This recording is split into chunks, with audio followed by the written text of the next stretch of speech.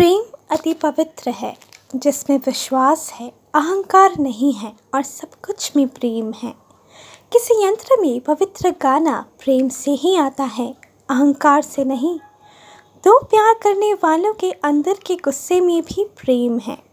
शुद्ध मन का प्रेम पवित्र होता है। ये प्यार का वो बंधन है जो जन्मों जन्मों तक एक सूत्र में दोनों प्यार करने वालों को जोड़ देते हैं। प्रेम एक अनोखी और खूबसूरत पल है जिसमें दोनों जीते हैं और एक लंबी सफ़र तय करते हैं एक साथ एक स्वर्ग में। उसमें तो एक प्यार भरा खामोशी छाया रहता है। प्यार तो नींद की तरह है जो धीरे धीरे मन को अपने वश में कर लेता है, जिसमें एक के दूर हो जाने से दियां बुझ जाती हैं। प्यार तो फूल की तरह कोमल होता है, गुलाब के कांटे की तरह भी दिल में चुभता है। प्रेम भाया नहीं, जिया जाता है। प्रेम को बलपूर्वक हासिल नहीं किया जा सकता है। वो कोई वस्तु नहीं है कि अपने वश में किया जाए।